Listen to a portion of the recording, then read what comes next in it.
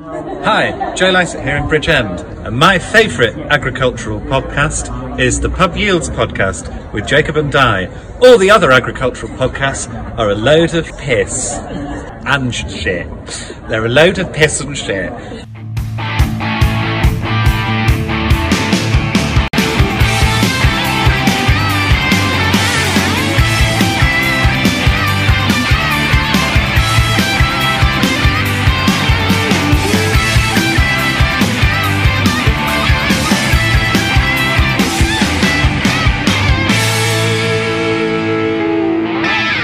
How are we doing, Jake? Yeah, not too bad, thanks, David. How's things with yourself, mate? Yeah, I can't complain. I'm just trying to think now, Jake. When was the last time I saw you? Well, we're not supposed to mention that because I was actually up with you for supplies earlier, but I thought that was all kosher and, quiet. Oh, mate, I'm the best dealer in the country. You are the best dealer for the stuff that begins with a C. Yeah, I look after you. We call it Charlie. The white stuff. The white stuff, yeah. We call it colostrum, but people have different areas for it, don't they? See what we did there? But no, we're not just pretty pieces, do we, Di? Yeah, no, we look after you, don't we, Jake? Well, I call it rent. I do for borrowing our sit-on roller for, should we say, half a year? Mate, yeah, probably. Many people would have seen this roller. Many people would have seen this roller in your Snapchat videos, Instagram stories of you tarmacking or, just doing whatever you can about the yard that doesn't involve actual hands-on farming. Yeah, no, mate. I was just leveling up the ruts I made out in the silage fields. That's all I was doing, just getting that compaction out. But you were leveling up the ruts with the cement mixer lorries were coming in, is it? Yeah, I like how we're even now. Yeah, just about 20 litres of colostrum. Yeah, perfect, ideal. Yeah. I expect a bit more than 20 litres. Yeah, well, yeah, I look after you. Don't you worry, Jake. Don't you worry. I remember we had a bloke come to the yard. We had just a random bloke come to the yard. You could tell he's a bodybuilder by the looks of him. He came to the yard once, just asking if he could buy colostrum off us because he just wanted to drink pure whey protein. And we were like, no, I don't think food standards would like that. So we said no. I always turn down a cup of tea at your house because I'm used to green top milk, and blue top milk. Ugh. Well, it's not even blue top; it's even fucking creamier than that. So. Well, I remember people telling me before they reckon during the war when rationing was going on, you wouldn't let anything go to waste, so you'd make colostrum rice puddings. Bungalow would eat it. Bungalow would eat it. To be fair, Bungalow would drink it with a straw. And he'd say, "It's like that, isn't it?" He'd call it bitty.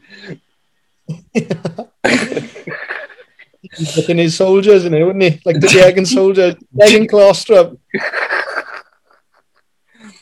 Making bread and butter pudding with colostrum, yeah. God, I can imagine it. Fuck, maybe that is was that cider? That's maybe why he's so big? Yeah. Well, I think that could just be the copious amounts of food he eats in general rather than just having colostrum, to be honest, mate. We had a Snapchat this morning of me of his second breakfast. Yeah, I noticed he sends a lot of Snapchats and doesn't get many replies. Yeah. Yeah, he is the only... I hadn't noticed that, yeah, you are right. I've never replied to him once. No, daily we must have, I reckon, 3 or 4 Snapchats in the group and every Snapchat is irrelevant. This morning was second breakfast and a picture of toast with jam on. I genuinely couldn't give a shit. Could you care? Honestly, I couldn't give a flying fuck. Yes, he sent a picture. Well, the only funny thing he sent a while was yesterday when he sent a video, actually. It was old man getting chased by a cockerel. That was quite funny. That was quite funny, yeah. I did like that. But what he did, I think, is the cardinal sin of Snapchat. Sends it individually and puts it on his story. Yeah, I never understand that. But anyway, what were we up to, Jake? You busy? Well, last week, mate, I was same as you, really. I was on girlfriend duties. Actually went away for a couple of days, and I believe you were in the same scenario, were you? Yeah, you were a bit more romantic than me though. Mate, I just wanted to go and see Gareth Bale. Fucking hell, off to Madrid. Who do you think you are? Fucking hell. Yeah. Well, I did read a newspaper article, and it said that there was crowds of people frantically running away from a crazed bull on the streets, and I thought, Christ, Jake must be there already. Oh, I'm getting nothing. You're lucky your missus is sat next to you, Di. Or should I say I'm lucky your missus is sat next to you? Oh, God. Yes, that's right, ladies and gentlemen. Di even has his missus sat in on podcasts now. Well, this is getting cut. Anyway. But yeah, how was the Lake District anyway, Di? Yeah, it was good, wasn't it? It's full of lakes, wasn't it? Was it? Yeah, I always wondered why they called it that. It was full of them, all of them. And it's funny, we went to the Peak District and it's just full of peaks. But yeah, that is mad, isn't it? But I went to Cheddar Gorge in Somerset and didn't find any cheddar whatsoever. Like none. Yeah, just molar. Yeah. Well, in London, West Ham, couldn't find any. No ham whatsoever. Not an ounce. Not an ounce. Well, I went to Fishguard, and all the bouncers were actually humans, not fish. So I don't know what the fish were actually guarding. I was Ridian. I'm sorry. What do you mean, Ridian? Well, I assume you went to meet Mental Ridian, didn't you? Or as we like to call him, Madrid. Oh, I like that. That was good. And that's why you've got a degree, because you're fucking clever. Nothing to do with the fact you wanted 4 years off the farm. It's to do with your intelligence. Sorry, I'm still laughing at that. That's funny. Fishguard. Right. Anyway. Should we crack on with this podcast? Great guest today, Jake. Our second vet. I nearly said vet. She is our second vet. I tell you what, this girl will... Well, I spoiled it there, didn't I? Straight away, I've already given a clue. Yes, it's a girl. Play out. What a laugh. The episode description probably spoiled that. Yeah, you're right. And I even wrote that, so I should really, That's it. That's right, guys. Jacob does something. Yeah, I do. So any spelling mistakes, that's me. But yeah, Sophie, fair play. Great chat. What a laugh. Story, and gosh, she can chop a pint. Well, she can chop several pints, can't she? Yeah. Just not to spoil too much, but if you tell her to chop a pint, she'll go, oh, really? And we'd be like, yeah, go on. She'll be like, oh, okay. And she downs it. That's pretty much it, isn't it, Di? Yeah, it's like being back in school, peer pressure and people to do things. Oh, you wouldn't eat a worm. Nah, you would never eat a worm. Nah, you ain't got the minerals. She eats 5 worms if you told her that. So yeah, good fun. I bet she's a cracking night out though, Di. Imagine her on a night out. Yeah, swigging beer. She's the sort of person you'd want as a vet, though, isn't it? Because half the time when you have a vet out, it's for something that's quite, serious problems, or usually, isn't it? It's usually the fire brigade, unfortunately, in farming, isn't it? Yeah, that we call a vet for. But she would definitely lift your spirits, wouldn't she? Oh yeah. Well, she said, didn't she, that well, again, that was funny. I think her favourite day is a TB day because the farmer can actually, there's not an emergency, so per se. There's all day with them, and you can just have a laugh. But I don't know about you, Jake. There's nothing funny about my TB testing days. I cannot stand it, and I am afraid to say I take it out on the vet. I'm so rude and so stubborn and so straight with them. Yeah, you're a very different person off camera. You're off pod. You're quite miserable. You're not very nice. Di's girlfriend is nodding by here as well. She's agreeing with me right now. So, yeah. Yeah. But anyway, Podcast Di is nice. Anyway, Podcast Di is lovely, and Podcast Di is going to say, ladies and gentlemen, sit back and relax. It's Sophie Harvey.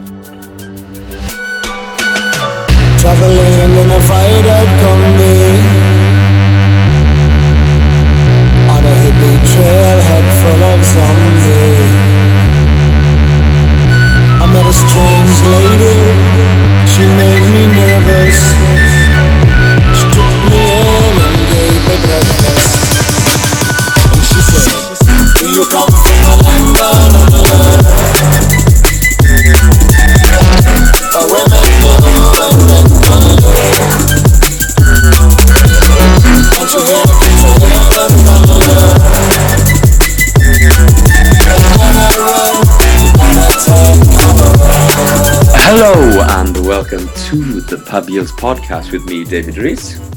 Me, Jacob Anthony. And our guest this evening, the one, the only, the wonderful Miss Sophie Harding. How are you doing, Soph? Hey, yeah, not too bad. How are you? Yeah, we're pretty good, thanks. Not too bad this end.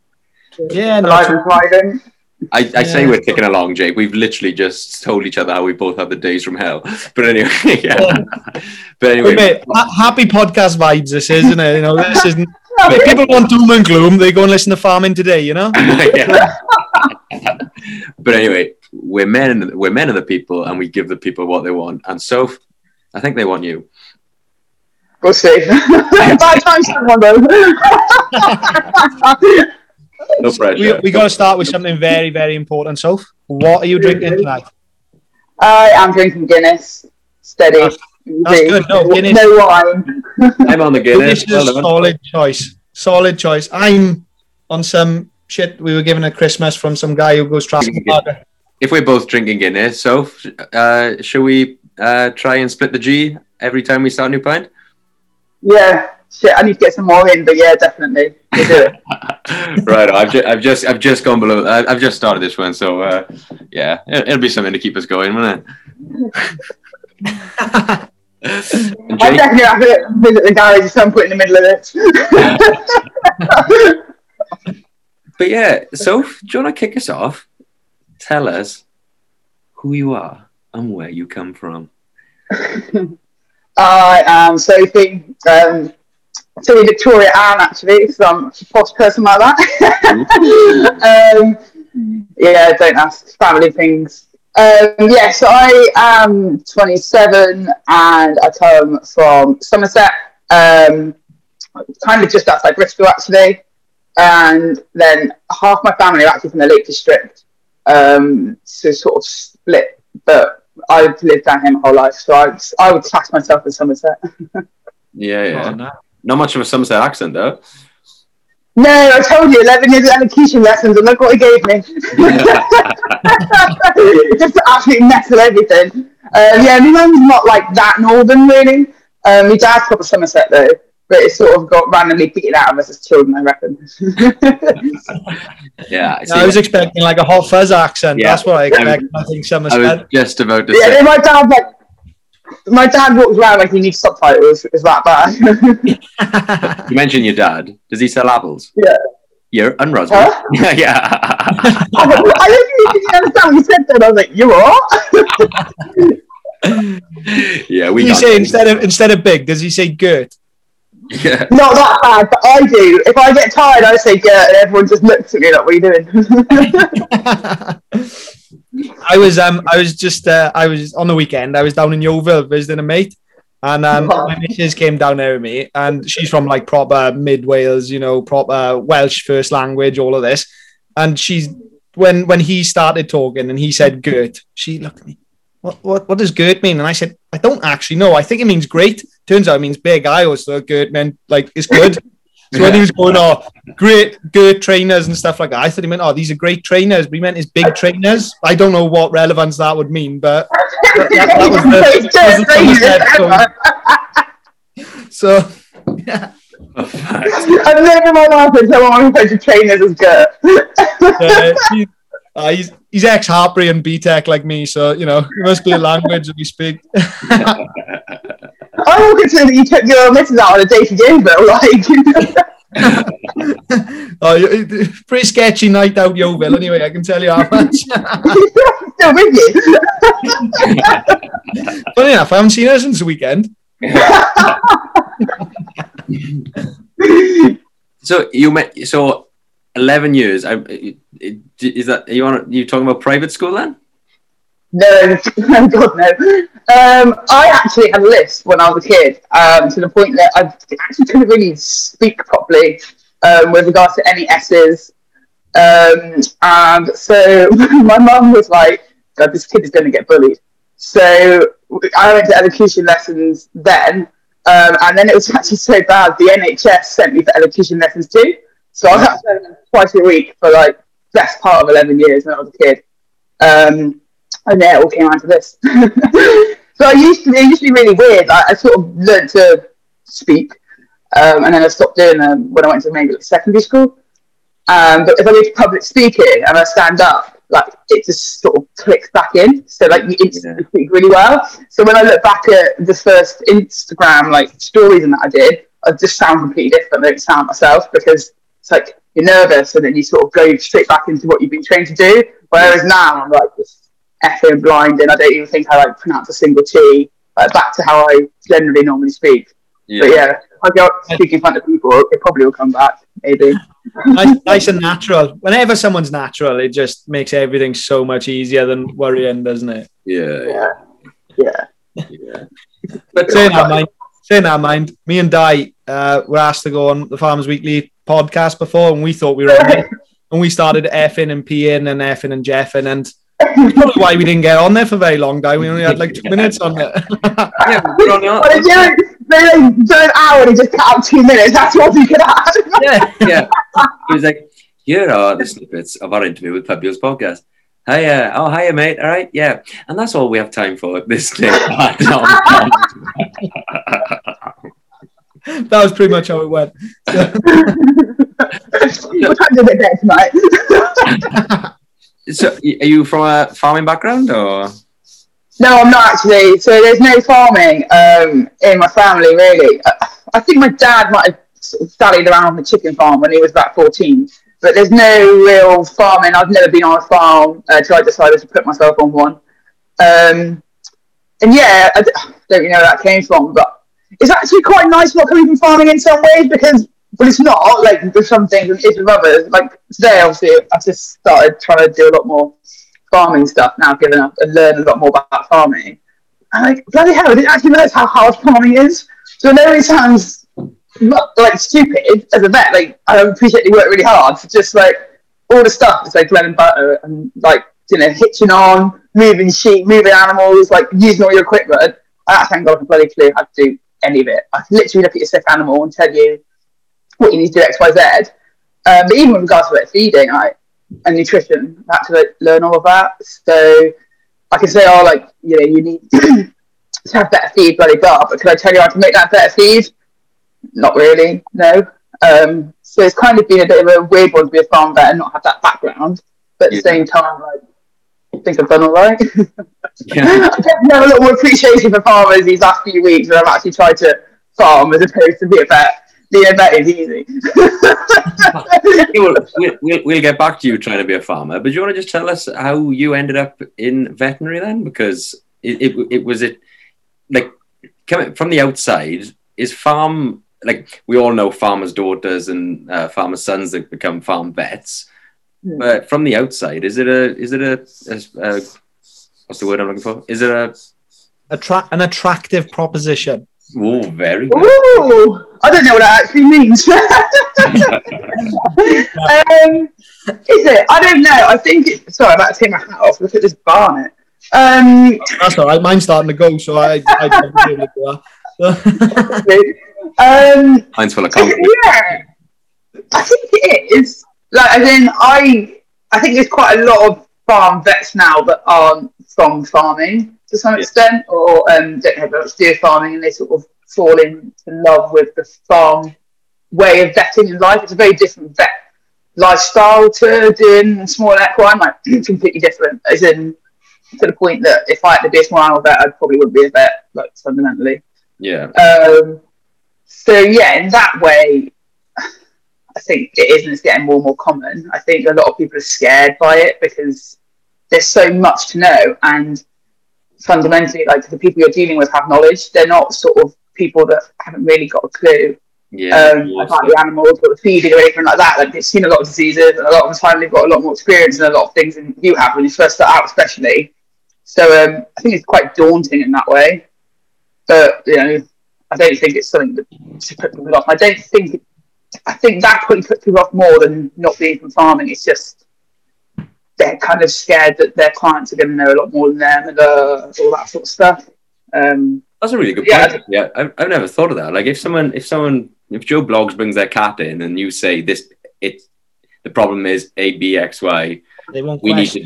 to do such and such. They'll just go along with it. But a farmer might bloody say, "No, you're wrong." Yeah, and they will. Yeah. Like they're not that one coming forward a lot of farmers, and I love that about them.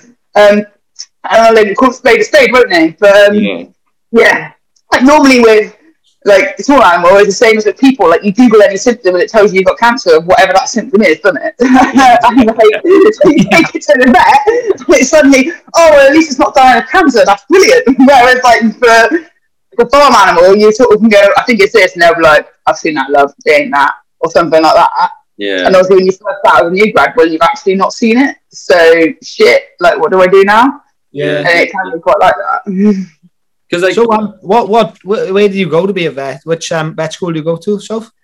I went to Nottingham actually. I thought you might have done Bristol being on your doorstep. Nah, that's why I didn't do Bristol. Very sensible, very sensible. Everyone should move away out of their area for a little bit, shouldn't they? So tell us, what was Nottingham like then? I've heard a lot of good things about the uni. Yeah, it's class actually. The vet school's slightly different because you're a little bit further out, so you're kind of actually closer to Loughborough. But I quite like that because you're sort of in the country, and then you just have the best of both worlds. So you go out to Nottingham a little bit, but it was always quite like studenty. And then you used to, we used to like for the first few years go into Loughborough quite a lot because although it was like, quite studenty, like it's like a sport village, isn't it? So the men were just ridiculously fit. So we used to just go there basically. I had a sister there.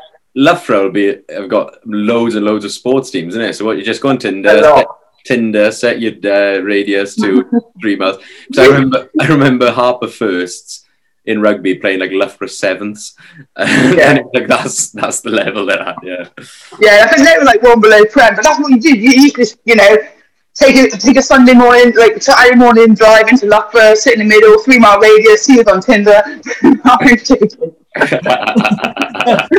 You're not joking, are you?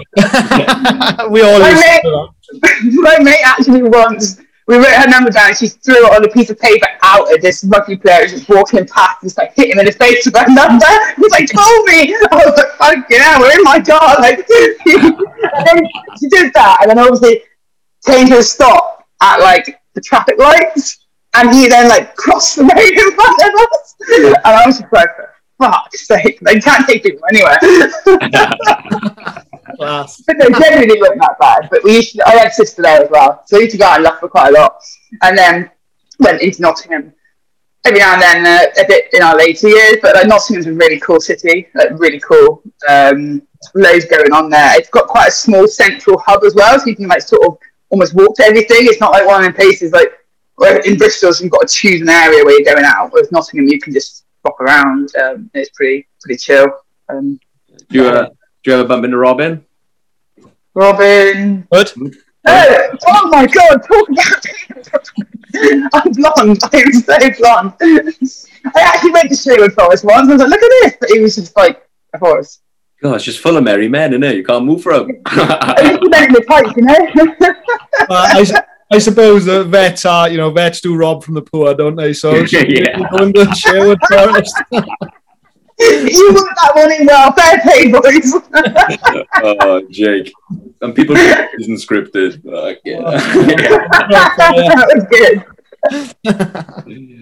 Oh, God. The amount of cash and iron jobs I've been opposite the left me job is unbelievable. So when were you in Nottingham? I went to Nottingham 2013, 2014, maybe. And I was there for 5 years. Same as me, How did you go to Nottingham? Oh, no, dickhead. I just uni at the same time. Di went to Harper. Wow. I knew we'd have to squeeze it in somehow. Sorry. How was that there? 3 years? Sorry. I'm very aware that I just called you a dickhead. I'm really sorry. I didn't even register you called me a dickhead. That's how often I get called it. I just didn't even know it. You made it work. You have a way with guests. You have an absolute way with guests, right? I'm terribly sorry, Bill. I was worried you might have been in during COVID times, but obviously not. Nah, I got out the year before COVID hit, so I was a lucky one. I just basically did all my vetting as a COVID vet. I guess we're all taking a swig for mentioning COVID. Drink up. Oh my God, did you just see a Guinness off then? Yeah, that was a big swig. Nah. I got a bit Like get more. She's actually out drinking me, like. It's not hard. Drink all To be fair, Di drinks, throughout the night, he's always got a drink in his hand, but it's only ever half full. You are known for that, new Di. Jake, are we really going there? Not after my performance lately. So. We'll come back to that. So, did you obviously graduated straight into a job? Is it a vet job's easy to come by, hard to come by? I wouldn't know. They are so easy to come by. Everyone's crying out for vets. Literally finding a job is pretty much a piece of piss. Finding a good one. Is that farm then or all vets? Pretty much all vets. Yeah. Farm is, yeah. You wouldn't really want to be a farm vet, I think, but then people are now realising actually, compared to small animal, maybe it's a lot better. But yeah, finding a vet job is easy. It's so easy. Pretty much everyone's employing. But finding a good vet job is where it's hard. And obviously part of that comes by the fact that everyone's understaffed, so then you're always overworked in that way. But I was really lucky with mine. I had a sound job. Yeah. Well, I hear loads with farm vets. There's a lot of people don't want to do it. And a lot of it comes down to because they don't want to be TB testing 4 days a week. Is why a lot of practices seem to struggle to keep vets, especially in South Wales, southwest of England, because a lot of vets don't seem to want to be, they want to actually get out and be hands-on rather than just TB testing. I don't. That's just what I've heard anyway about places. So do you find that yourself? Yeah, no, I do agree with you. But I also think sometimes people can say that as like an easy get out way out. It's an understandable way out, isn't it? Because you can say about it, people will go, "Oh yeah, that's shit," as opposed to actually having to discuss all the other issues. I don't know. I think TB testing, to me, is a bit of a mentality. We had really sound clients, and I quite enjoyed it because, generally, I'm pretty nosy. I like being on farms. So it's the first time you just get to relax. Well, it's not really relaxable, is it? But you sort of stand there, you have a good chat. If you're a good client, you get a good crack. Hopefully they feed you, and you get to see all the stock as opposed to seeing the sick stock. So you can get a gauge of how the farm works, actually the level of standard they're at, which is quite good for you, Brad, and it gets you on farm and gets you talking. And then generally at them, you're not just standing there moaning. You're either having a laugh or you probably are chatting about their farm systems and where they can make improvements. So I think it depends how you look at them. That's spot on. You say that, so although TB testing here we find it obviously it's a really stressful day, but you're literally having your whole herd is having once over by the vet, Yeah. So and we're really good friends out there, so we're asking her questions, we're having free advice throughout the day. So yeah, exactly although it's stressful, she's giving the herd a once over, and you're talking things through with her as as the day goes on. So in that regards, it's. Do you take find the actual TB test out of it? It's a pretty good thing to have a once over of the whole herd that you probably wouldn't do if you weren't doing, But do you find that farmers are really not happy and talkative and want to get to know you, and then as soon as you give them an inconclusive, they just go deadly silent?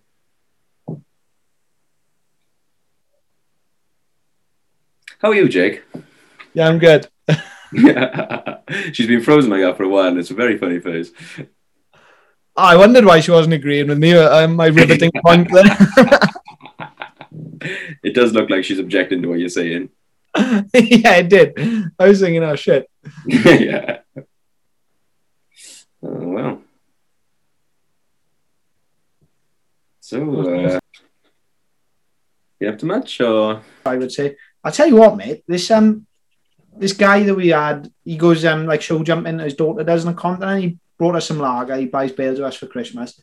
It's the nicest lager I think I've ever had. I don't even know where it's from. I think it's Belgium. It's in French, but I don't think it's French. It's fucking so nice. When something doesn't even taste alcoholic. Yeah, well, I remember in Harrods, I paid £10 for a pint. I was like, I'm not having a second. It was so fucking nice. I had 2 or 3. Yeah, fucking. Literally, this is like water. Yeah. Alcohol content on it is still 5.4, but it tastes like fucking water. Yeah, I know. That's dangerous, isn't it? Yeah. When I say water, it tastes like treacle. It's probably a better way to say it's sweet, you know? Yeah, like honey. Sorry. I don't know what happened then. It's just not good enough. It's all right, though, so I did do a garage where I had to stop having a paddy and got some more drinks, so we're good. We're all good now. Oh, okay, then, yeah, you're forgiven. I'm going to have to play the G game. I don't even know what it's called. I just play it with John Smith instead now, but we'll be all right, won't we? Just I love John Smith's. It's got an easy drink, isn't it? I love John Smith. But like, hardly anywhere served like a John Smith. When you drive to my mate's house in Leeds, we drive past the John Smith's factory. It's fucking massive. Where are they based? It's outside Leeds. Oh, yeah. They are Yorkshire, aren't they? Tabscaster, wherever the fuck that is. Yorkshire smooth out. But then, let's see. If you just poured a fresh pint, let's see. Split the G. Right. Oh, that's perfect. Oh, well, was perfect. You're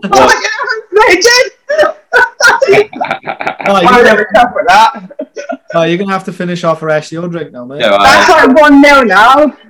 Hang on, while we're at it, I'll just put half a pint in this so I can have a go. No, you're not going to pour Guinness into a Guinness. No. Oh. Can't do that. See what I mean? Like, he constantly just drinks half a pint all night, but then everyone thinks, he's opening another can. He's opening. When people thinking, we put a head in it, actually, you just lift like half pints everywhere. No, I know that tactic. He's that guy. Ready? He's that guy. You guys done? Yeah, right. Ready?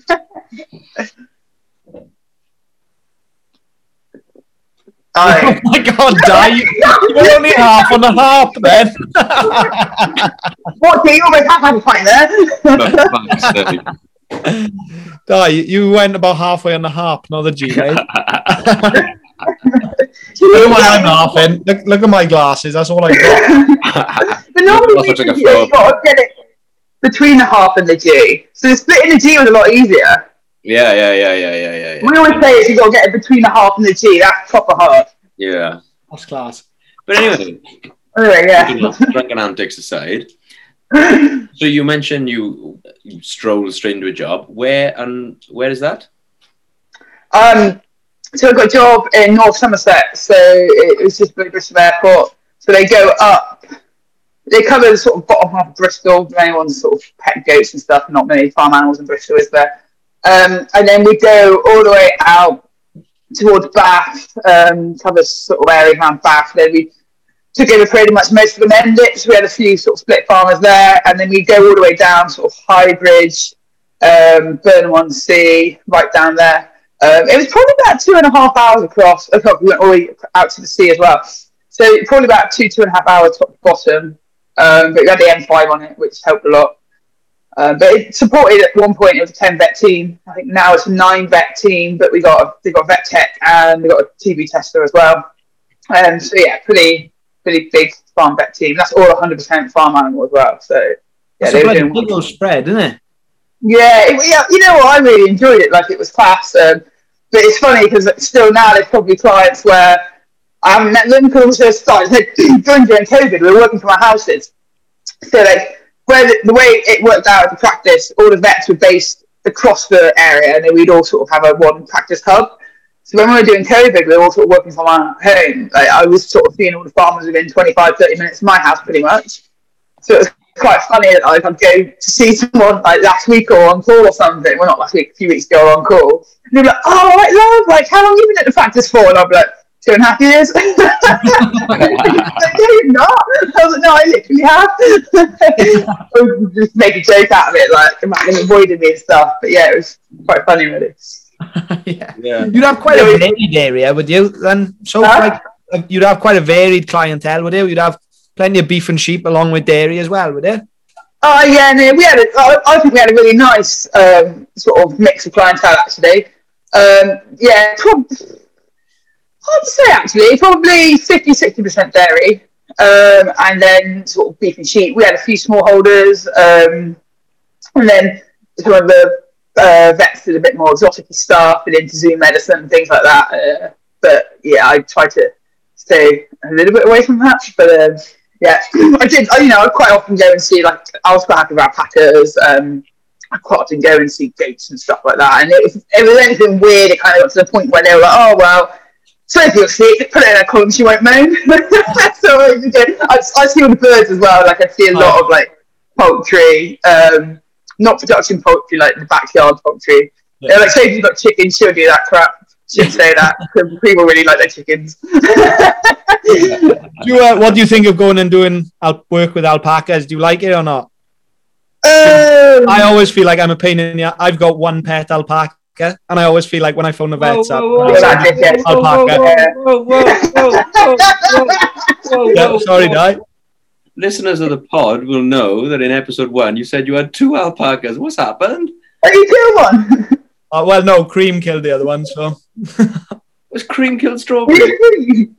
Well. He was actually not called Strawberry. He was actually called Coco. You called him Strawberry because I told you what Cream's name was. All right. Yeah. Wait, did your alpaca kill the other alpaca? Yeah, they're really nasty, aren't they? Yeah. You've got an alpaca called Cream? No, Cream's the alpha alpaca, and he killed, I presume it's his brother. I don't know. We bought them off somewhere down West Wales. Well, we actually a friend bought them off somewhere down West Wales, and they came on holiday. You stole them? I never went home. You stole them, yeah. They arrived in the back of the pickup. He lifted them out. No, we didn't. I think they were wild alpacas, the native to Pembrokeshire. So, I don't know what you did. They're native wild ones in the UK, yeah. I've heard of them. Yeah. But, yeah, no, I don't know why, but I don't think our vets particularly like Cream. I don't know why. When you just get a feeling. I always feel like I'm in the ass asking him to come and trim his teeth or do something to him. Yeah, you are. I think alpacas is a lot. They're sort of a relatively newer animal, aren't they? So a lot of people now saying alpacas never actually heard about them, talked about them, anything like that in vet school. So it's just like, what the fuck is this giraffe covered in wool that kind of acts like a horse, kind of acts like a giraffe, kind of acts like a sheep, kind of just does what it likes, what we do with it. Yeah. But now, like, I get a bit of teaching with them. I did a bit here and there before I went to vet school. And, like, there's quite a lot of CPD and stuff you can do on them now. And you've got a few vets knocking around that are, like, sort of specialised alpaca vets. Some of them are pretty sound as well. Like, I speak to a few on Instagram and they sort of go, treat it like this, but this is worse. Or, you need to treat it like a horse in this disease. And so, yeah, I get away okay with them through that. And my boss is really good at that sort of stuff. But a lot of vets see an alpaca and they're like, oh, shit. I shouldn't say that. Like, I'm digging out vets, but that is a bit like what it can be like.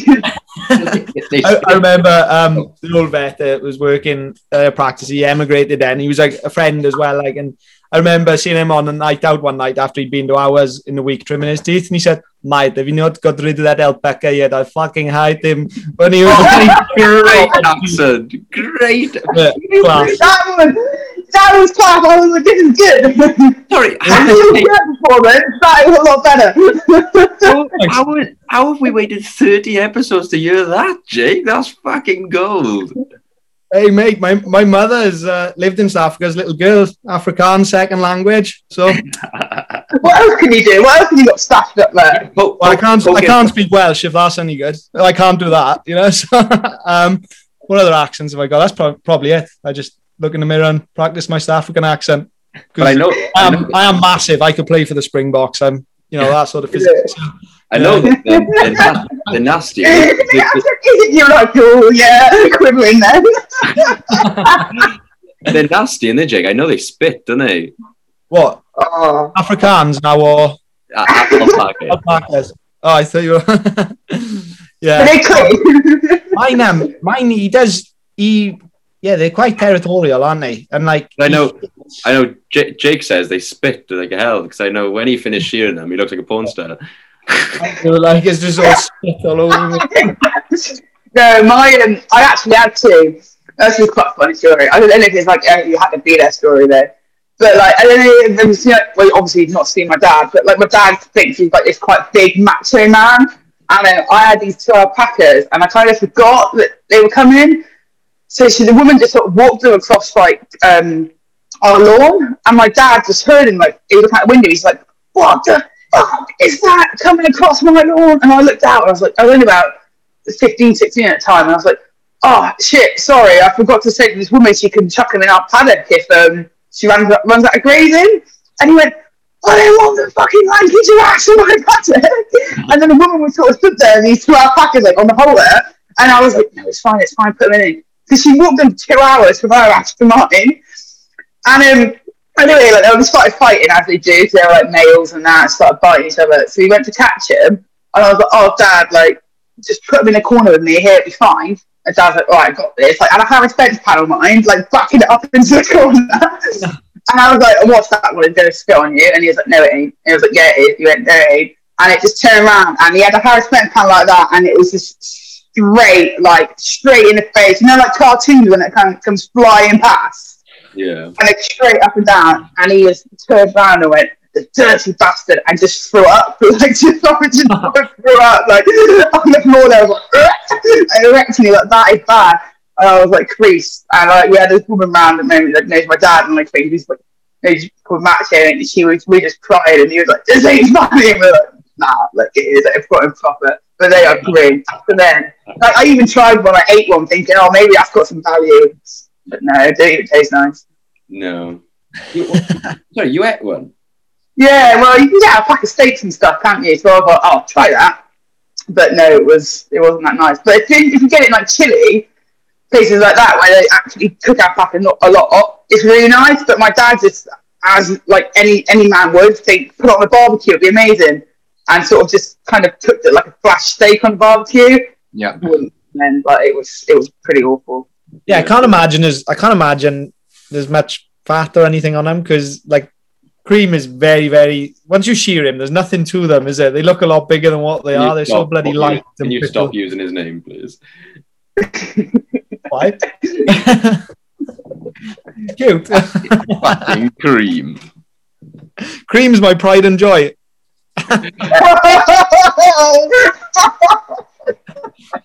Oh, I feel like I'm missing a joke, Di. You're gonna have to explain for me. oh God. This is where I don't do well on farm. Oh God. Moving on. Sorry. So, go get some more beers, quick little loo break, and let's hear what Kiwi Kit this week have for all those budding vets out there.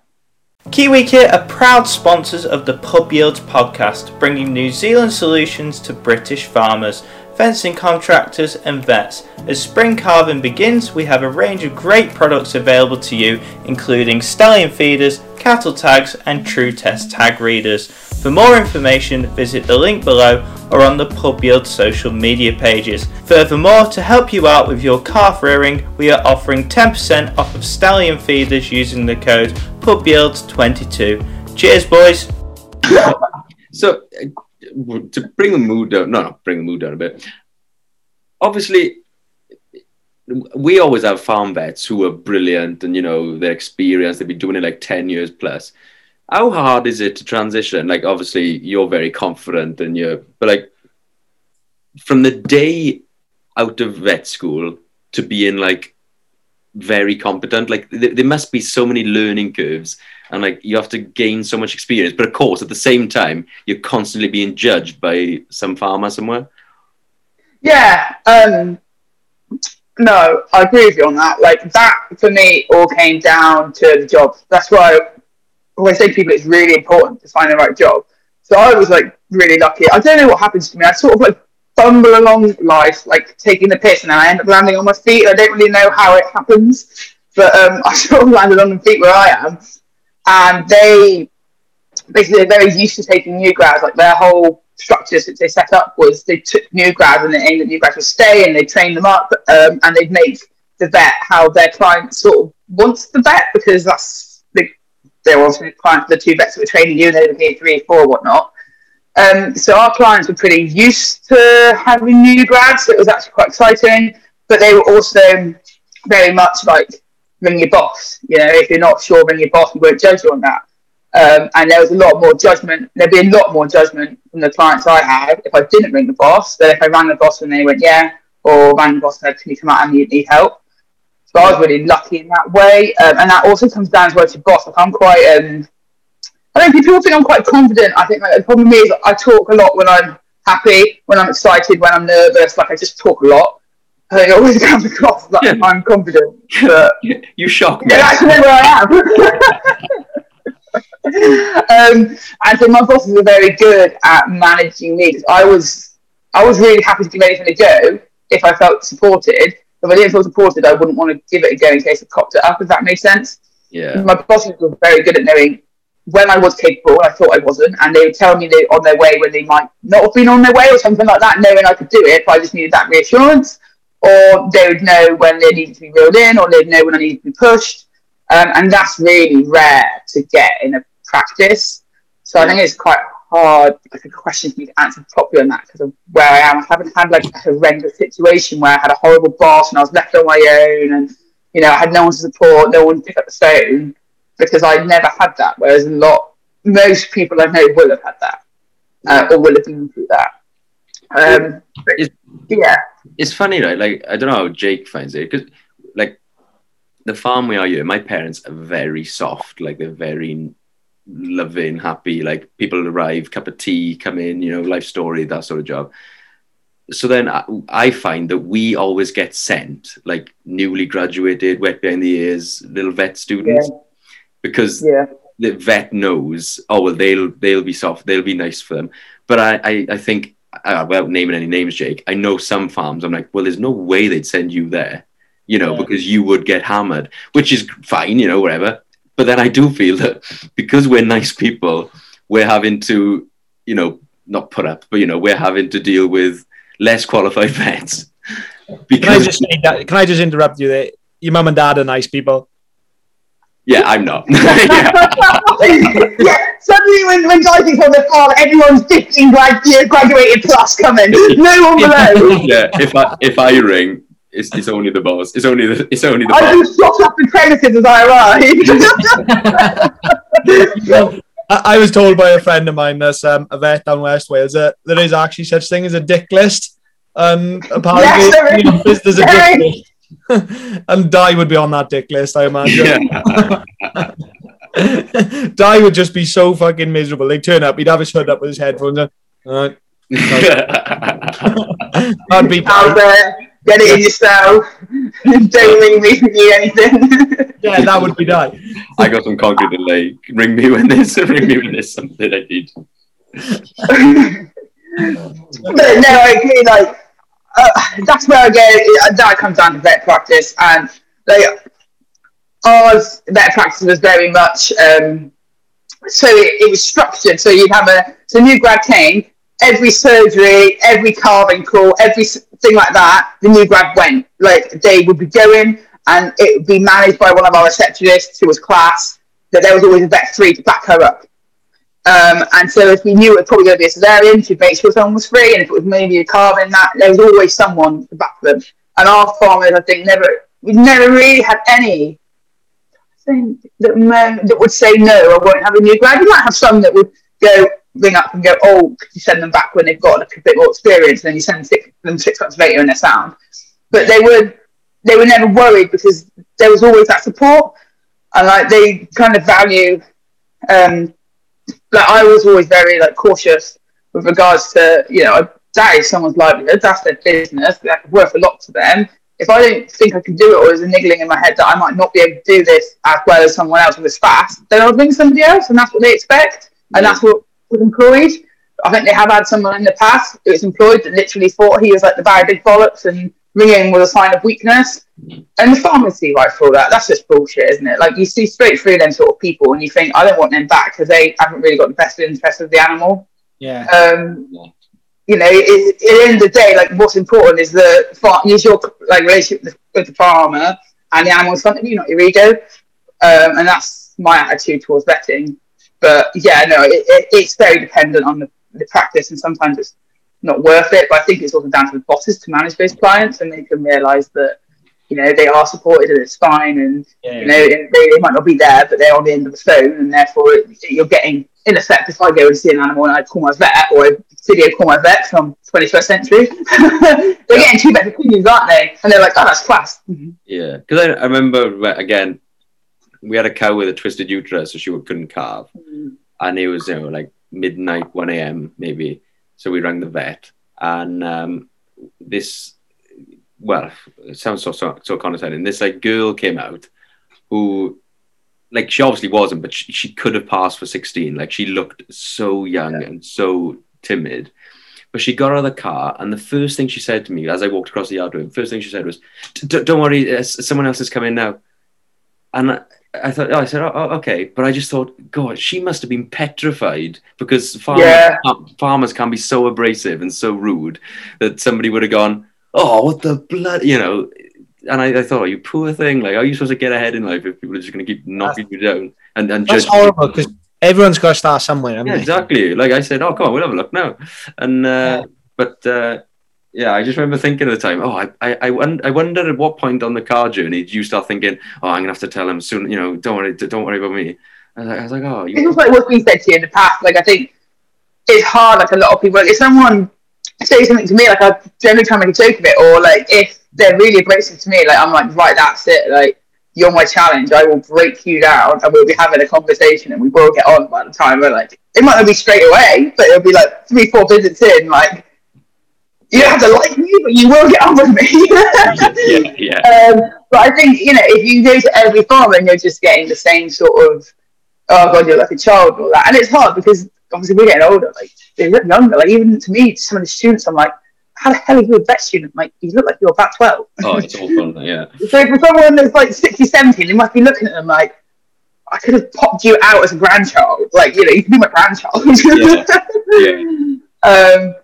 But yeah, no, I think the first few years, especially as a farm vet, you're learning a lot, because you're not just learning how to be a vet, you're also learning this very different sort of interaction to the general public, especially if you've not really interacted with farmers before, which some of them haven't.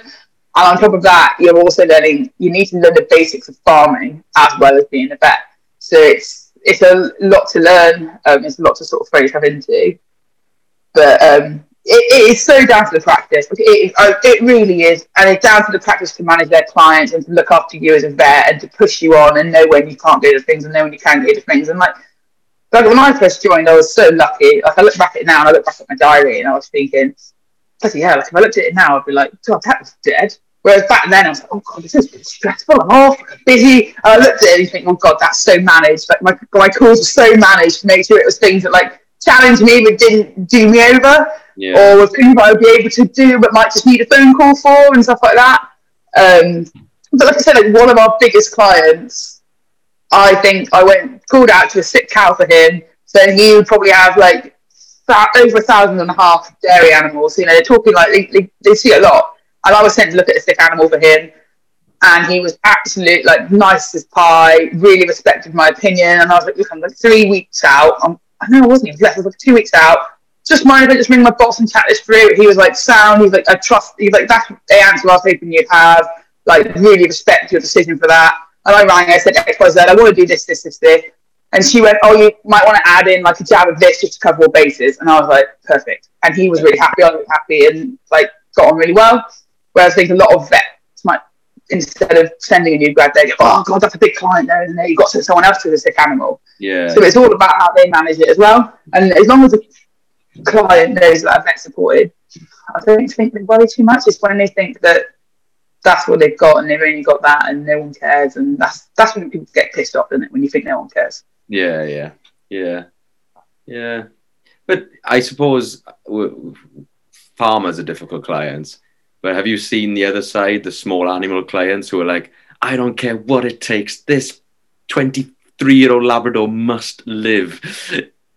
Yeah, literally, I walked into ICU when I was a student, and this is when I knew I was a farm vet. I walked into ICU, there were 17 dogs and cats in there. And I literally walked along and I was like, every single one, but, well, I think there'll be about 4 left if I have my way. Everyone's just put down central. Because it's like, what are we doing? Like, what are we doing? Yeah. I understand the people's decisions and stuff, but you also sort of look at it and think, like, we're lucky that we have the gift to be able to put animals down. Like, people will always think really sad. No, I think it's really special. I think it's really special to be able to give something the option of being put out of its pain and option out of being put out of something that's not curable. Yeah. Instead of slowly suffering. But it's very much like, isn't it? A human is expected to live for, say, 80 years. And if they get past 100, it's, what a wonderful life. Blah, blah. A dog is expected to live for maybe 15 years. And people just want them to live forever. Yeah, no, because they literally become part of the family for a lot of people. They are a child, aren't they? Yeah. And you can see that, and I do think, like, as well in the UK, like, especially people generally, because we don't put them down, it's not in your mindset to be that way of thinking. I think of a lot of farmers, like, you're used to putting animals down or like telling animals the business. So in your mindset, you think, well, my dog's got like something wrong with its heart. It's now got cancer in the leg. It's starting to go. I'll put it down. Whereas a lot of people wouldn't have that mentality of thinking, because in like the NHS and stuff, you're healed. You're never put down. You're constantly on something, aren't you? So it's very different mentality. I bet what must be so difficult is if, like, obviously, imagine you have like a family dog that your kids grew up with, and now 8-year-old Timmy wants to know why the Labradors hasn't come home from the vet. And, like, I bet people must be like, I don't care what it takes, I have to take that dog home. Yeah. It is sad though, and like you said, because they become part of the family. I'm a fully grown man. I cried when our dog was put down a couple of years ago, and like our old spaniel now, she's like house dog, she's like 14, 15 or whatever. I know that day's coming, like, and I'm a farmer, I see death, regularly enough, and I'll probably still cry like a baby, you just you get so attached to them. And I take my hat off to vets. I bet some of the hardest places you must go is when you go to see, in inverted comma, big macho farmers, very masculine industry, and then you go there and you probably have some clients where their family dog, then you see fully grown men who you've in a complete different environment in the house crying over their dog. I bet you've had to have those conversations with them before, and I bet it's horrendous. Yeah, it's same. Like, I'm a bit. I was when I go to New Zealand, I keep looking at my dog, thinking like I'm actually getting upset more about leaving the dog than my parents. And they're like, "Oh, aren't you going to be? That's a bit wrong." And I'm like, "Well, no, because like, I can just talk to you on video call. Like, I'm gone. I can see her once she dies. Like, I'm actually really upset about it." And I agree. Like, they become part of your family, don't they? And how much they understand. Well, I don't think people really give them credit for. But it's like any animal. Though I've seen people crying over cows, crying over sheep. And you get these attachments to them, and you want to do the best you possibly can. And to everyone, the best is something different, and that's up to them. It's their animal, isn't it? At the end of the day. Yeah. But put downs are hard. Like, I hate them, and I get in my head so much about them, because it's the one thing you want to do well, isn't it? Like, it's the last thing you do for that animal as a vet. Yeah. You're not only giving a service, and often with farmers, it's like, the person they have to put down is probably one of the vets they feel closest to. So you're doing there already, you've got like an emotional attachment with the farmers and that, and then it's the last service you're doing for that animal, and there's just nothing worse than it going wrong. And some of them do, and that's how it is. But you just think like, I don't know, they were the biggest stress for me ever, and they probably will be for the rest of my life. Like, I see like a dog PTS on the column, like all day. I'm like, my dog, when my dog goes, it'll knock me for 6. I'll be done for about a month, I reckon. Yeah. I'll be a wreck. But it's similar. No, I agree. It's similar as well, when you see just touching on dogs, you were saying like it was harder to say goodbye to your dog than your parents go to New Zealand, because your parents know where you've gone. Your dog thinks you abandoned them. Yeah. And like when I went to uni, I didn't think this much into it. But I went and got a collie, and there's actually some studies showing that like collies are most in tune with people. Like the number of times they look at a person's face comparison to standard dog is a lot higher, obviously because they like sort of read expressions and that, and they're working with you to work and stuff, aren't they? Whatever. And I didn't think much into it. I bought a collie, like trained her up for the year, and that was going to take her to uni with me, but couldn't take her first year. I went away to uni, and like she just knocked it for 6, and I didn't really think I thought I'm really into it as a person. But Mum and Dad said, like, when I left, she just sort of didn't really know what to do. Like, she didn't really know who to respond to. Like, she didn't really know who to come back to properly. Like, she'd come back to them, but it was a bit like, where's Sophie? And, like, they'd call and she'd look around for us, and then when I'd come back to them and stuff, like, really weird, little, subtle things like that. Yeah. And then obviously got used to them. But now I feel like I've come back 2 years. Like, she's been with me all the time, and I'm just going to piss off again. Like, the poor sod. Yeah, I know my dog learned that when I was putting stuff in the boot of my car, it meant I was going back to uni. Yeah. She learned because she's like, you know, she's always with me, but when I'd be doing that job, she'd literally be by my, you know, you're tripping. Yeah, and then they look at you like differently. It's just got a different expression, and you're like, oh God. Oh my God, we did Happy pod. Let's talk about fun things. Anyway, what I was, oh well, actually, if we're doing I was going to go to TB. If we're doing happy pod, yeah, let's swift straight over to TB. That's it now. I'm not going to you even come depressed about my dog. Yeah, let's not talk about TB. TB's depressing, you know. So you should both got cattle then as well. Yeah, we're beef cattle. We are in Dye's Dairy. Have you been hit? But I was simply asked that question. It's not really. Touch wood. No, touch wood. We're relatively lucky because South Wales is quite bad, but our patch of South Wales is relatively. It's not too bad at this moment in time. Touch wood, is it? We're not big dairy country, see. We're not. You know, like it's all like there is something behind it in the feeding, probably like whole crop maize and stuff. But it's like buffet for badgers, isn't it? Like and like you want to think like the way farming's going. When you used to have 10 farms, 100 cows each, so 100 cows would be 10 farms, 10 silage pits. Now, sorry, good maths, right? Sorry. Oh, these half pints catching up with you.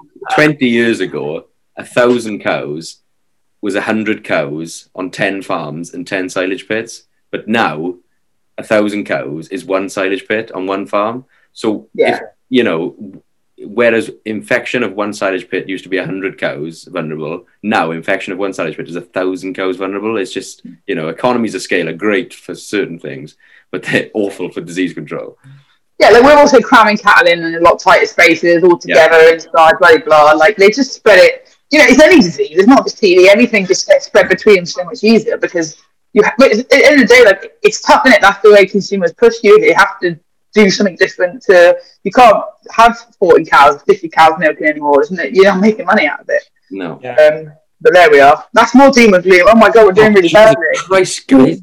Right, so we'll have a drink. I'm going to have to go. Let's have a big drink. I just dropped an earphone. I've finished up now. Jesus, guys, what the hell is going on here? I feel like a depressed person now. So, what do you do to have fun? I sit there and actually just look at all my sorrows. Oh, God.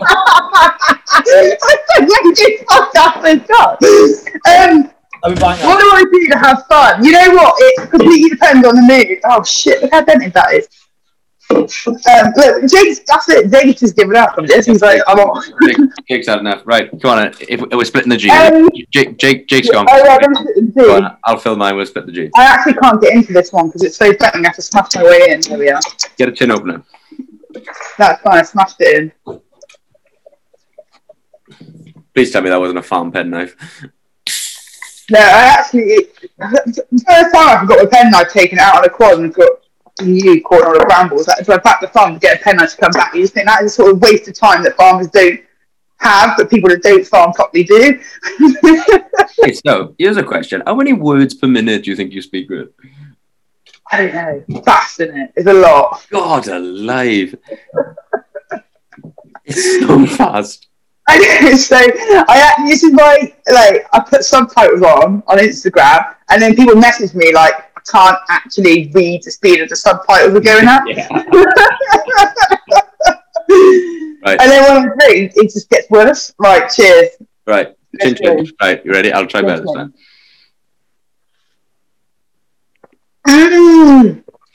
Too high again, look. Oh, no, hang on, let me hold this straight. I'm actually doing quite well, but the John Smith doesn't quite fill up the same, so I'll give you that. No, I'll give you that. So what do you do for fun? Do you have hobbies? Fun. So when I was younger, I used to do a lot more activity stuff. I got quite into the gym, played hockey. I just did any sort of sport that was going, really. I always said I was a gifted sports person, but I was like average. And to a woman, I'm like quite strong. I've got big shoulders and big thighs, and I used to just, got quite... Sorry, I just wanted to go and see if my dog was okay. Can you mind just playing the violin? You come back just the right time. Sophie's telling us about her big thighs. Carry on, Sophie. Oh, my big thighs. I wanted to start the shoulders, but it wasn't quite as attractive.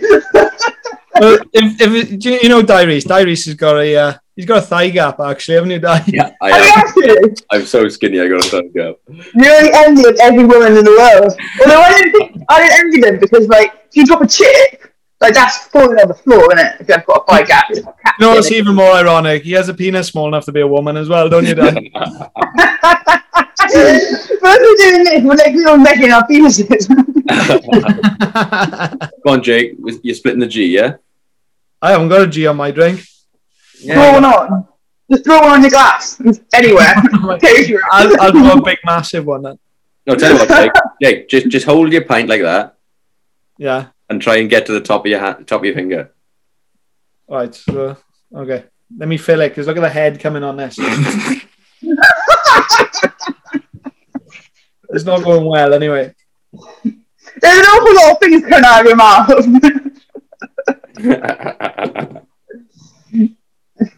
Yeah, Jake might be a while.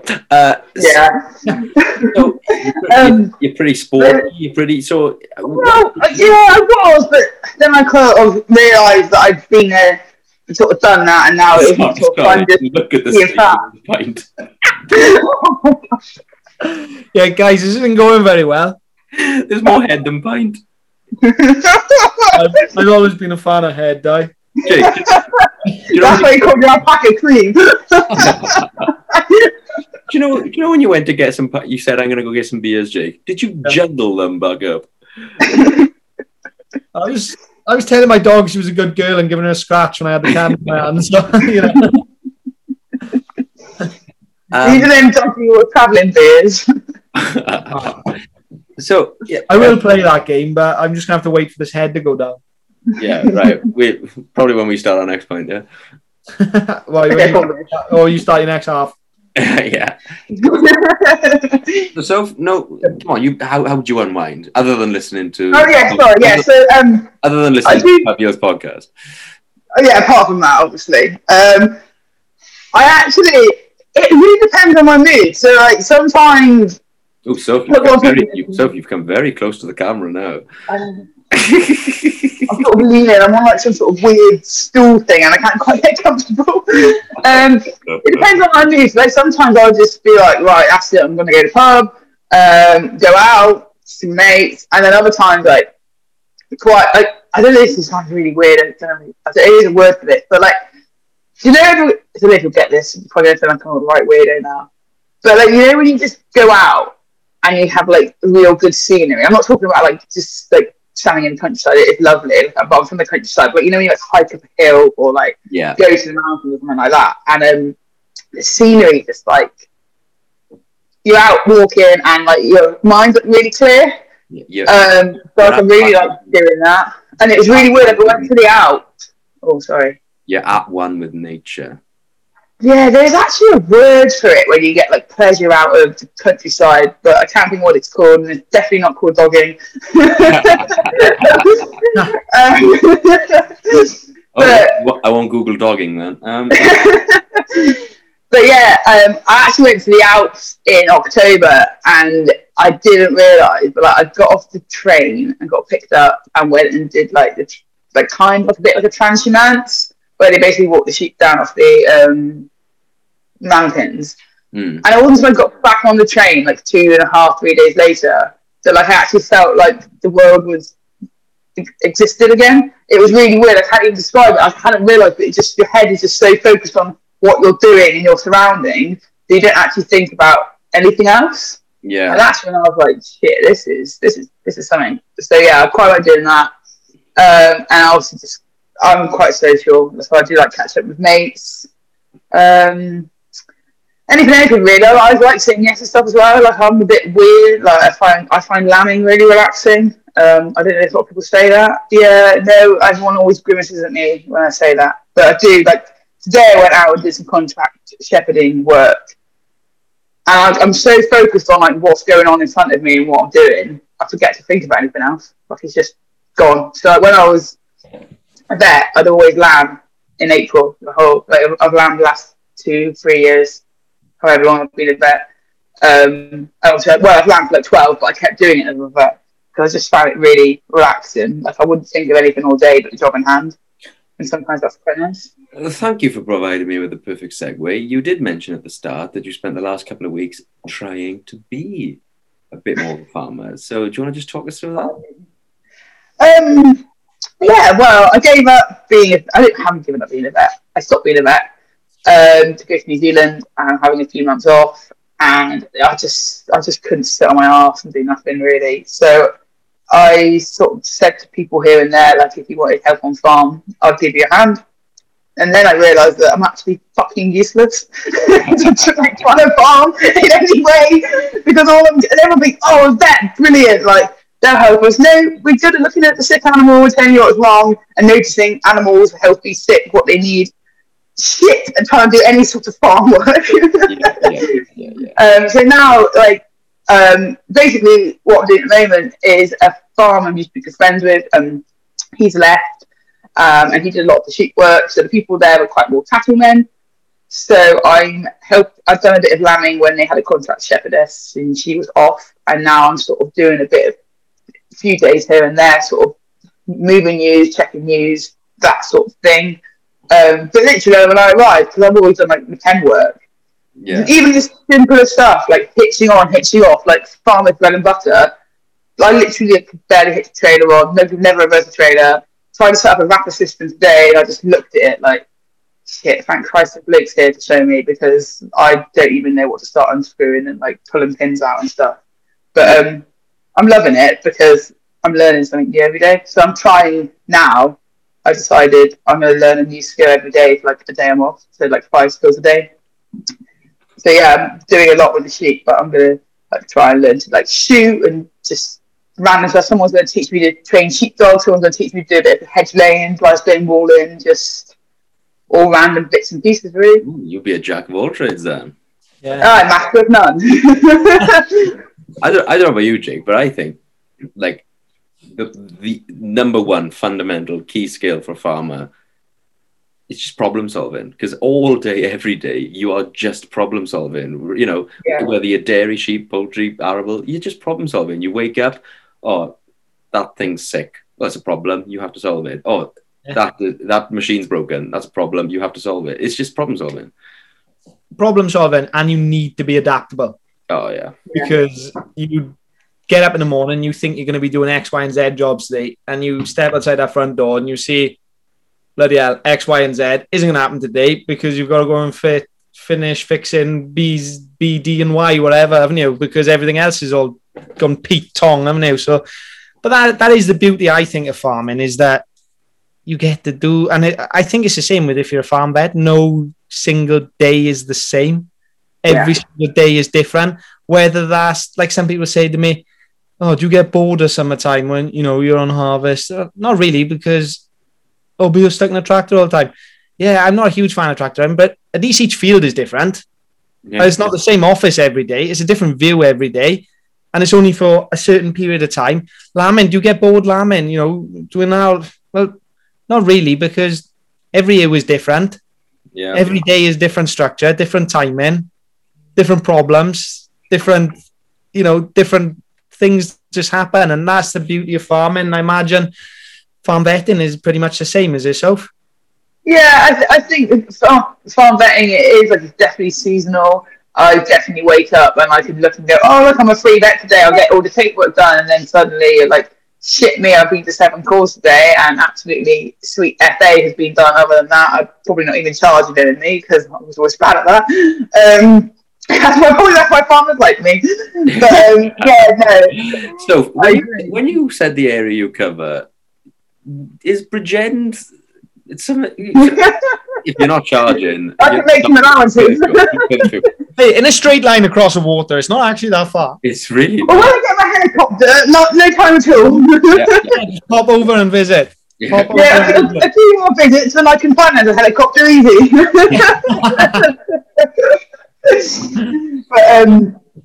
yeah, no, I agree with you. And the thing is, as well, is that anything's finite, isn't it? Like you're lambing, and everyone goes, "Oh, do you not get bored?" Well, 4 weeks later, it's done. Like harvest, you start, and then by the time you're getting bored, well, it's done. You're on to the next thing. Yeah. And I think that's the beauty of having seasons as well. Like things are seasonal.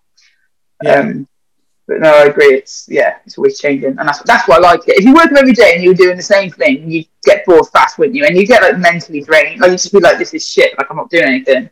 Whereas I find like I like the mental challenge as well as physical. Like that's another thing with farming. It is physically challenging, but like I like the mental challenge of being a vet. Like every day you might go see something I've never seen before. You can be a vet 50 years and see something you've never seen before.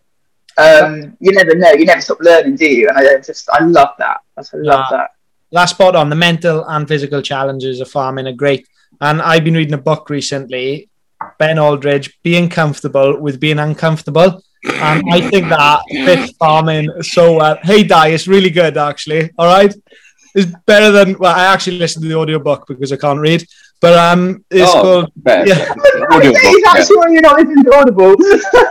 Yeah, and it's actually really, really good. If anyone wants to go and listen to that book, it's really good. Jacob, this is the 3rd fucking week in a row you've come on our podcast to plug other fucking shit for people to go listen to. Yeah, they're sponsoring me, so, audio podcast. This is becoming a depression and how to get out of it podcast. Oh, God. Yeah, no, I just think that title fits farming well, doesn't it? Because it is all about being comfortable with being uncomfortable. And that is pretty much farming, isn't it? I was chatting to a bloke the other day, actually, and I've never heard this mentality before from a farmer. And actually, it was shit hot. And this was like last week. And this bloke is like, honestly, he just worked. I've never met somebody that works as hard as he has. And he's had really... I don't know what happened when he was born, but like this shit was literally just plugged on him. I don't understand how you can be that unlucky in life. And like all the things he had to go through. And I was sat at a table chatting to him, and I've got like a lot of respect for him for what he's done and achieved and how hard he works. And we were talking about money and stuff, I don't think people really appreciate actually how little farms make and how much things like just the weather can influence it. You can do exactly the same one year to the next, and the weather could hit you 40, 50k or whatever, if you're out or whatever. And he sort of looked at me and he went, "Do you know what?" I said, "What?" He goes, "When everyone's rich, you went, what do they do?" "What do you mean?" He goes, "They all go and buy farms." He went, "So they all want to go and buy farms, buy land." He goes, "But then," he goes, "they got all the money." He goes, "But can they work that land? Can they actually be farmers?" He went, "No, they're playing at it." He went, "So basically, I've got a rich man's life, but I can actually function in it."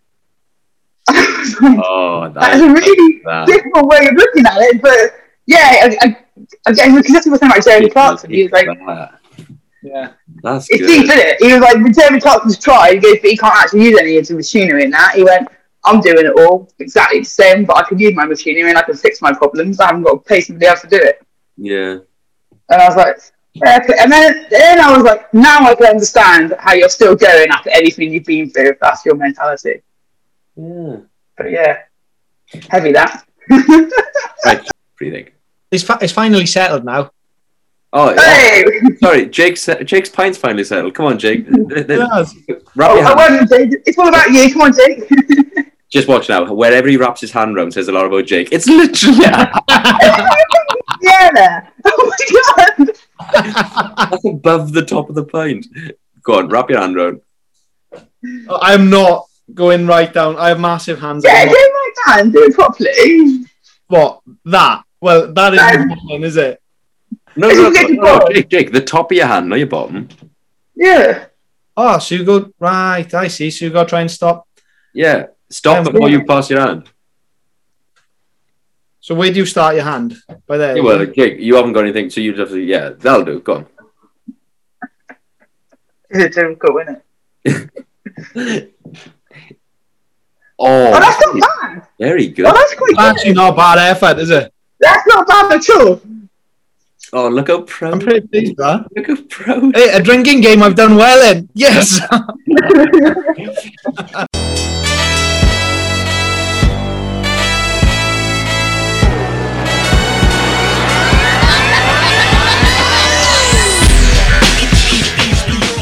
Jacob, can't talk cows out. You ready? Nice. Can't talk. Let's get the calf out. That's what this should be. Because we've got a vet on. Fuck me, Jake. This is why you make the big bucks. It's just that sharp mind of yours. Mate, it's all these books I'm listening to. Anyway, so this is can't talk cows out. Where the cows are out. You can't talk. You just gotta quick 5 questions, bang them out. People seem to have forgot. The quick 5 questions. You gotta bang them out. Right. Question number 1. Most used word or sentence on farm or in the practice. I or oh fuck. Solid choice. Okay. Question number 2. What is your all-time favourite vet van classic?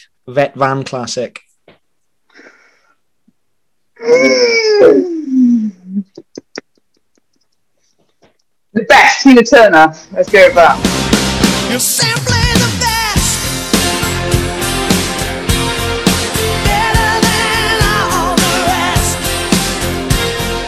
Better than anyone. Anyone I've ever met. I'm stuck on your heart. I hang on every word you say. Tear us apart. Baby, I would rather be dead. Oh. Ooh, old school. Very These haven't got Google on That's this. a fine 18, that. Question number 3. 4 legs or 4 wheels? 4 legs. Ooh. I'm saying 4 legs because I'm a vet and I like cows, but like, it's not really functional to get you places, is it? No. I don't know. You put a saddle on. Jake? The 4 legs gives me the job. 4 Yeah. legs in the job, yeah. Thinking with your mind. Your mind. Question number 4.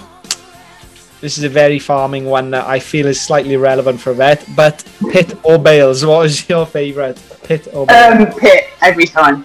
Yeah. As long as it's managed correctly. I like a pit. Any vet, Jake, will want superior levels of rumination. Question. An equine vet, an equine vet that wants quality Cymrisca haylage. Oh, shots fired. Question number 5. Do you know? I know you haven't been on AGM, but I'm sure you vet students have had one. If you making a polo to go on tour, what slogan are you putting on the back?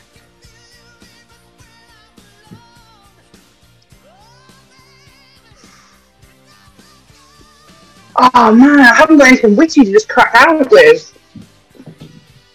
All of my slogans have just been about getting her to shut up, really. Yeah. Anyway, Like for example, when we went on AGM last time, I think when we went to Royal Welsh last time, our slogan was "Be a good farmer's daughter and keep your calves apart." a really good one for a vet would be, I hope you've got pet insurance, because I'm going to destroy them. If it was a boy, you'd say, I'm going to destroy your pussy. And if it was a girl, I'm going to destroy, especially for a farm vet, I'm going to destroy your cock. So that would be a really good vet. Yeah, see, I would like the ones where it's like young farmers are like eggs. They're either getting laid or getting smashed. Yeah. I always like that one, but then you can't really, I don't know, it's not original, is it? I remember it's whatever you like, isn't it? It's your favourite, isn't it? that's a classic. I think we had that Royal Welsh fucking 20 odd years ago, Jake. I think my dad had it in the Royal Welsh. Yeah. If I find a better one, I'll send it to you. Jake. Nope. Can you hear that? Shit. Is that it? that- That's the Boris bell.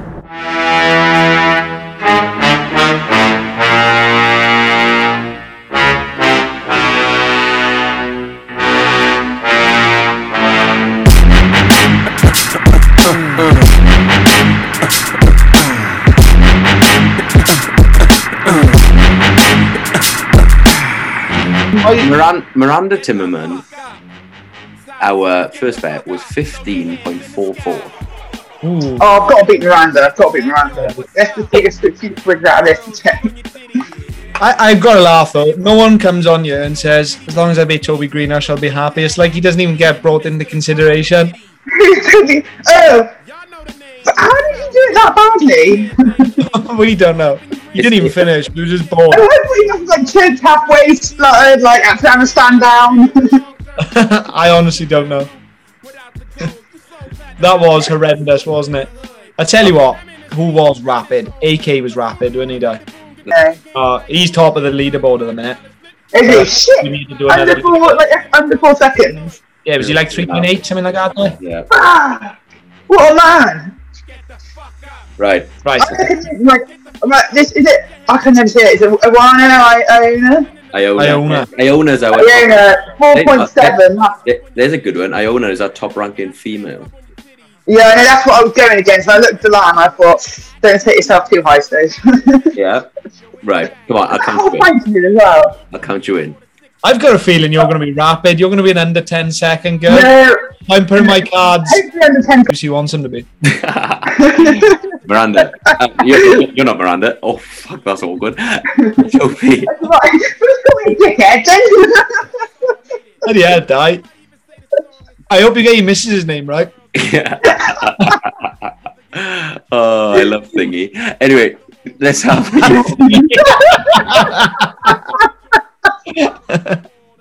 Let's see a pint in your hand, please. Let's do it, yeah. It's just, Was that it's John like- Smith? This is John Smith now. We switched up. Oh, nice. Jacob, I'll count her in. 3, 2, 1, go. Oh my god. Stop. Oh my god. 5.86. That's rapid. That's rapid. You whoa. 5.86. Faster. You were just short of Iona, but you are the top second Fucking female, girl. top vet. Oh, Oh my god, that was rapid. You're the second fastest female. That's good. You got to be pleased with that. No, like I said, if I had a higher table, I could have smashed it down faster. Go again if you want. Go again if you want. No, actually. No, but it's going to be hard, isn't it? So let's try again anyway. Yeah, if you want to try again. yeah, crack on. Yeah. That's John Smith, though. We'll treat it like it's your first if you want. You find me out there, aren't you? No, go It's again. a one-shot wonder. I've only got Guinness left. I don't reckon it'll be the same. Well, there's one way to find out. Oh, for fuck's sake, don't it? This is why I get into bad situations. Fair play. It's nice. Fair play. It's nice to see the peer I've pressure. got a heavy day ahead of me. I've actually drank five pints now, so this is going to be better. Right, come on. We give it. This would be slower though, surely. Well, it's, Yeah. right. Okay. Right, die. Counter. 2, 1, go.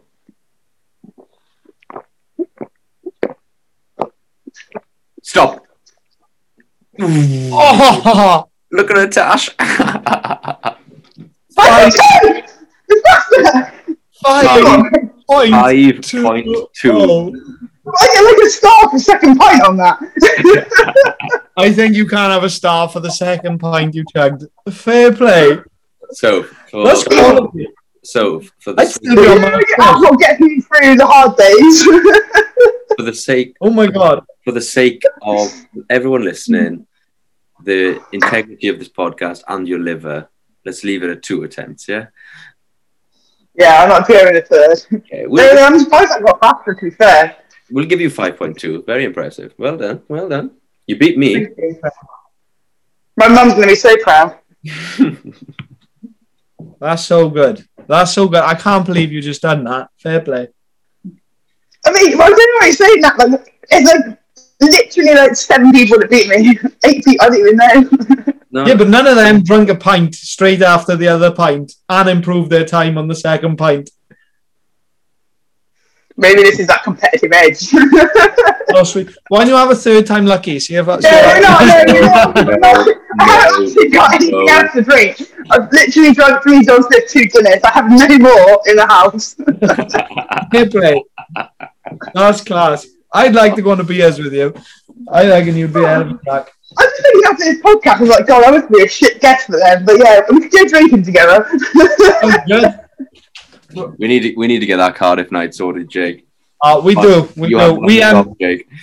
Yeah, explain to... Do you know what, Di? Now you called her Miranda. I keep going to call you Miranda. Explain to Sophie. It's the like blonde hair and the plaits. Oh, Di it is. You're just such an influencer. Right, explain to Sophie about this night out that will happen one day. Basically, we are going to have everyone that has been a guest on this podcast to Cardiff for the weekend, all stay in the same hotel and have a fucking weekend in Cardiff. But the 3 times we've tried to arrange it, we've started arranging it, and then the Cardiff Gestapo, as we like to call them, have decided that we need to go into a lockdown. So we've had to cancel every time. So, I'm glad though, because now I get on it. Exactly, yeah. Jake, this is your one job. When are we looking at next?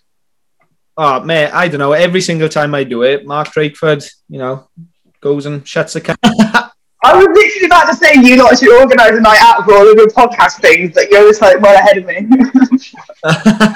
we do it like before like mid-April so that I can actually come? Oh, I'm in mid-April. Well, we're looking at May, we are, realistically. Right. If I'm not in New Zealand, I'll come in. Sounds good. I'm actually really sad that I'm finishing my pints now. I'm actually quite glad about being in New Zealand. I tell you, it'll be even sadder for the listeners after this pod. Yeah, they would be. It was a very depressing pod. Yeah. I think that how we're on the present subject number 4. Like, how have we got here? Like, we all seem quite jolly people. What the fuck is going on? That is not a jolly person. That's not what people would describe you as, is it? Absolutely not. Well, you are sometimes. You are when you're not milking. I'm. Your ups and downs. Di is, as Ronan Keating used to say, my life is a roller coaster. Just gotta ride it. How many times did you use that joke? Because Di just tuned straight in then. Honestly, No, Di is just known as Di Reese, the karaoke king in South Wales. It's a well-known joke that I know every word to every song ever written. And we were in Magaluf. we were in Spain, and we were in this steak restaurant, and they were playing this random Spanish shit on the fucking radio upstairs. But it was some like token fucking just like mariachi, da da da da da da. And I think one of the boys said, "I bet you know the words to that," and I just went, because I heard the verse before and I just somehow remembered it, and I went, no more. That's it. We'll do karaoke and I will find a song you don't know and we'll put you on stage. You'll be looking for a long time. Yeah. Oh, trust me, What makes it worse, though? shit. I say makes it worse. What makes it disgustingly sick is the fact he's actually got a good voice that goes along with it. Oh, come on in. Oh, come on, Di. What's your go-to? Let's hear it. Oh. Oasis. Come on. No. Boxing Day. I went to this party where there was karaoke. With your girlfriend. There were these girls that were absolutely butchering Country Roads by John Denver. Like I mean butchering, like really. So I just looked at them and was like, "You're butchering it," and it was like out of a movie. They're like, "Oh, go on then," and handed the mic to me, and I went, "Almost heaven, West Virginia." Come on, Di. You can't tease us like that. It was like one of those like American high school movies. Di, keep going. Let's have a whole verse in the chorus. Come on, Di. Come on, Di. Yeah! Oh, for God's sake. Come on. Oh, no. Come on, Di. Yeah, we're going to start back at the start. Get back at the start. We're having this. If I'm going to do 2 pints, you can sing this song. That's fair, Di. What is happening here? I don't know. Di, ready? I'll put it back to the beginning. Oh, Okay, you ready? You ready, Sean? let's go. 1, 2, 3.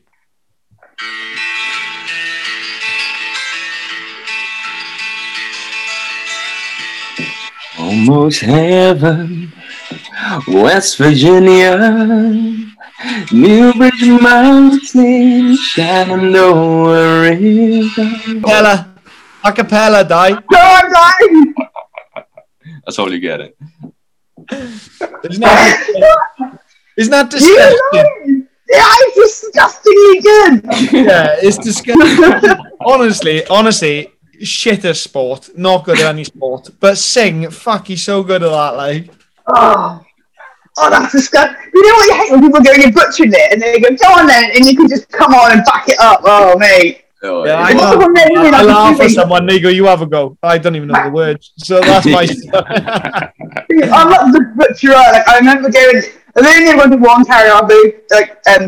karaoke bar once. Me and mate were like, oh, we're going to go out for like a proper nice meal.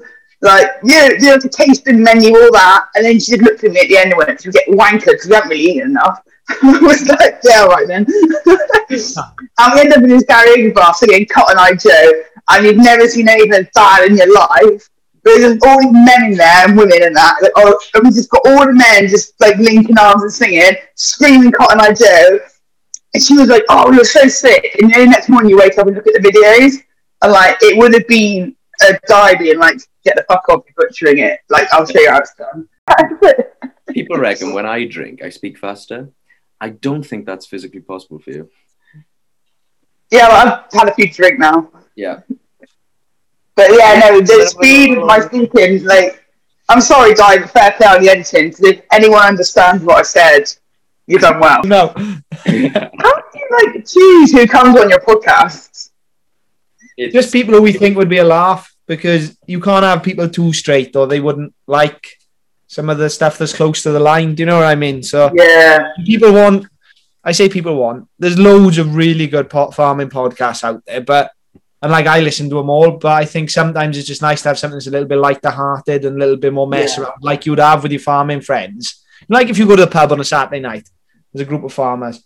You want to talk about farming, but farming's almost the background. You're having banter and giving each other shit at the same time. Yeah. But some people don't feel comfortable in that environment, so it's picking the right people who you think would be comfortable in that environment. Like yourself was fantastic. Like you proper let your hair down. We can chat. I would just like to say a massive thank you to obviously you, Jacob, but most Miranda. Fuck. Die. Could you make sure you don't edit out all these times and call me Miranda or call me a dickhead? Because they must stay. You know, that's embarrassing. Sophie, 1000%. Guys, oh no, that's really corny. Guys. While we're at it, Miranda. Oh, no, please, if you call your girlfriend Miranda in bed, this is going to be just icing on the cake. Yeah. Di, please just roll over and go on, Miranda, give me a kiss. This is horrific. Anyway. Sophie Harding. Thank you, Soph, for coming on today. Yeah, I really enjoyed our Soph. And yeah, fair play. You're hell of a crack, and you'll do whatever the crowd wants. And fair play, I'd love to you there. Bit of peer pressure, boom, Soph will do it. So You mean that's the easiest peer pressure person you've had yet? I would possibly say that. Oh, why don't you do another pint then? I reckon you could do it faster if you don't.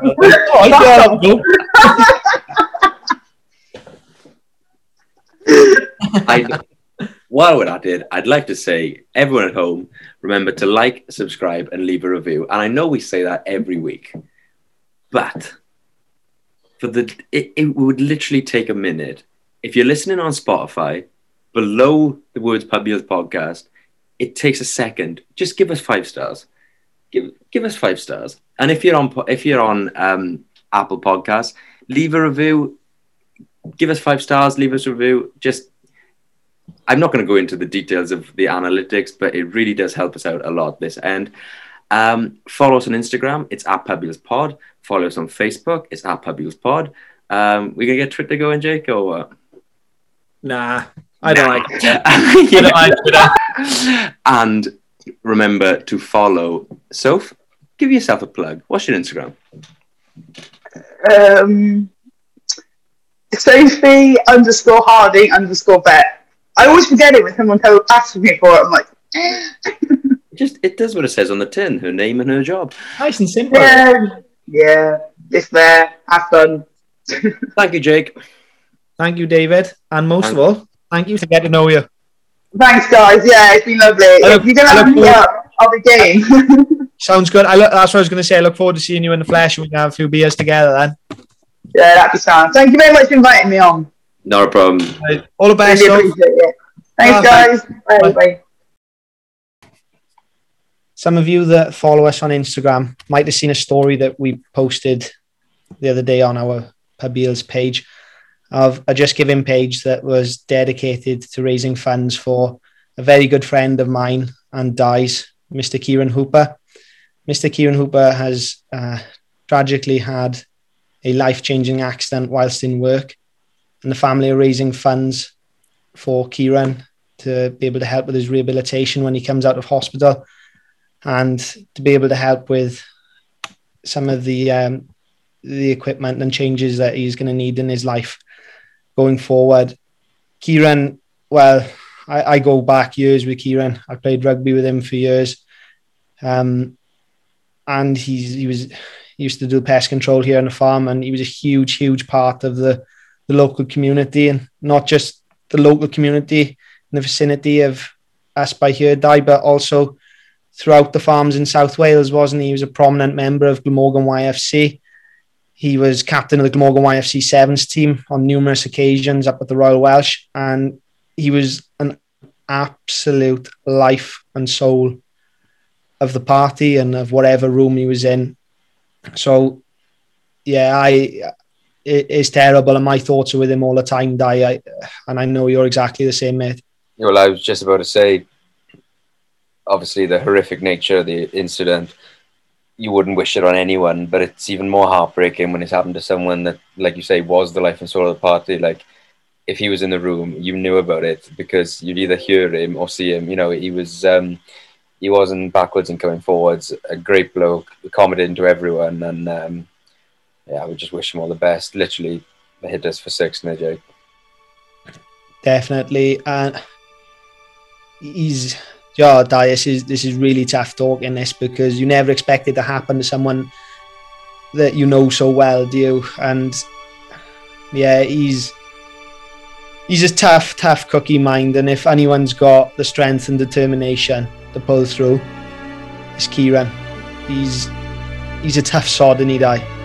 Yeah, the tough as they come, tough as old boots, and I'm sure he'll prove us all wrong again, but we'll, in the meantime, do everything we can. So we will put the link for the Just Giving page in the description to help his family out and Kieran out, and yeah, we'll do all we can, Jake. Definitely. And Key, when you listen to this podcast back, mate, when you get out of hospital, just want you to know that all your family, all your friends, and everyone in the local community is rooting for you. We all love you, mate. Get better soon.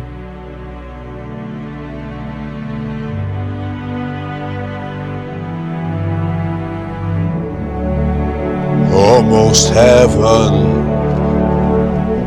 West Virginia, Blue Ridge Mountain, Shenandoah River.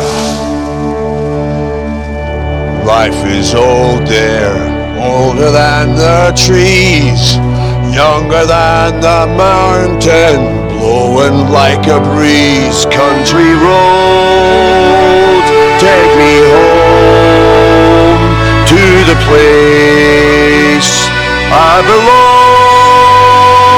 West Virginia, Mountain Mama, take me home, country road. Country roads, take me home to the place I belong. West Virginia, Mountain Mama, take me home, country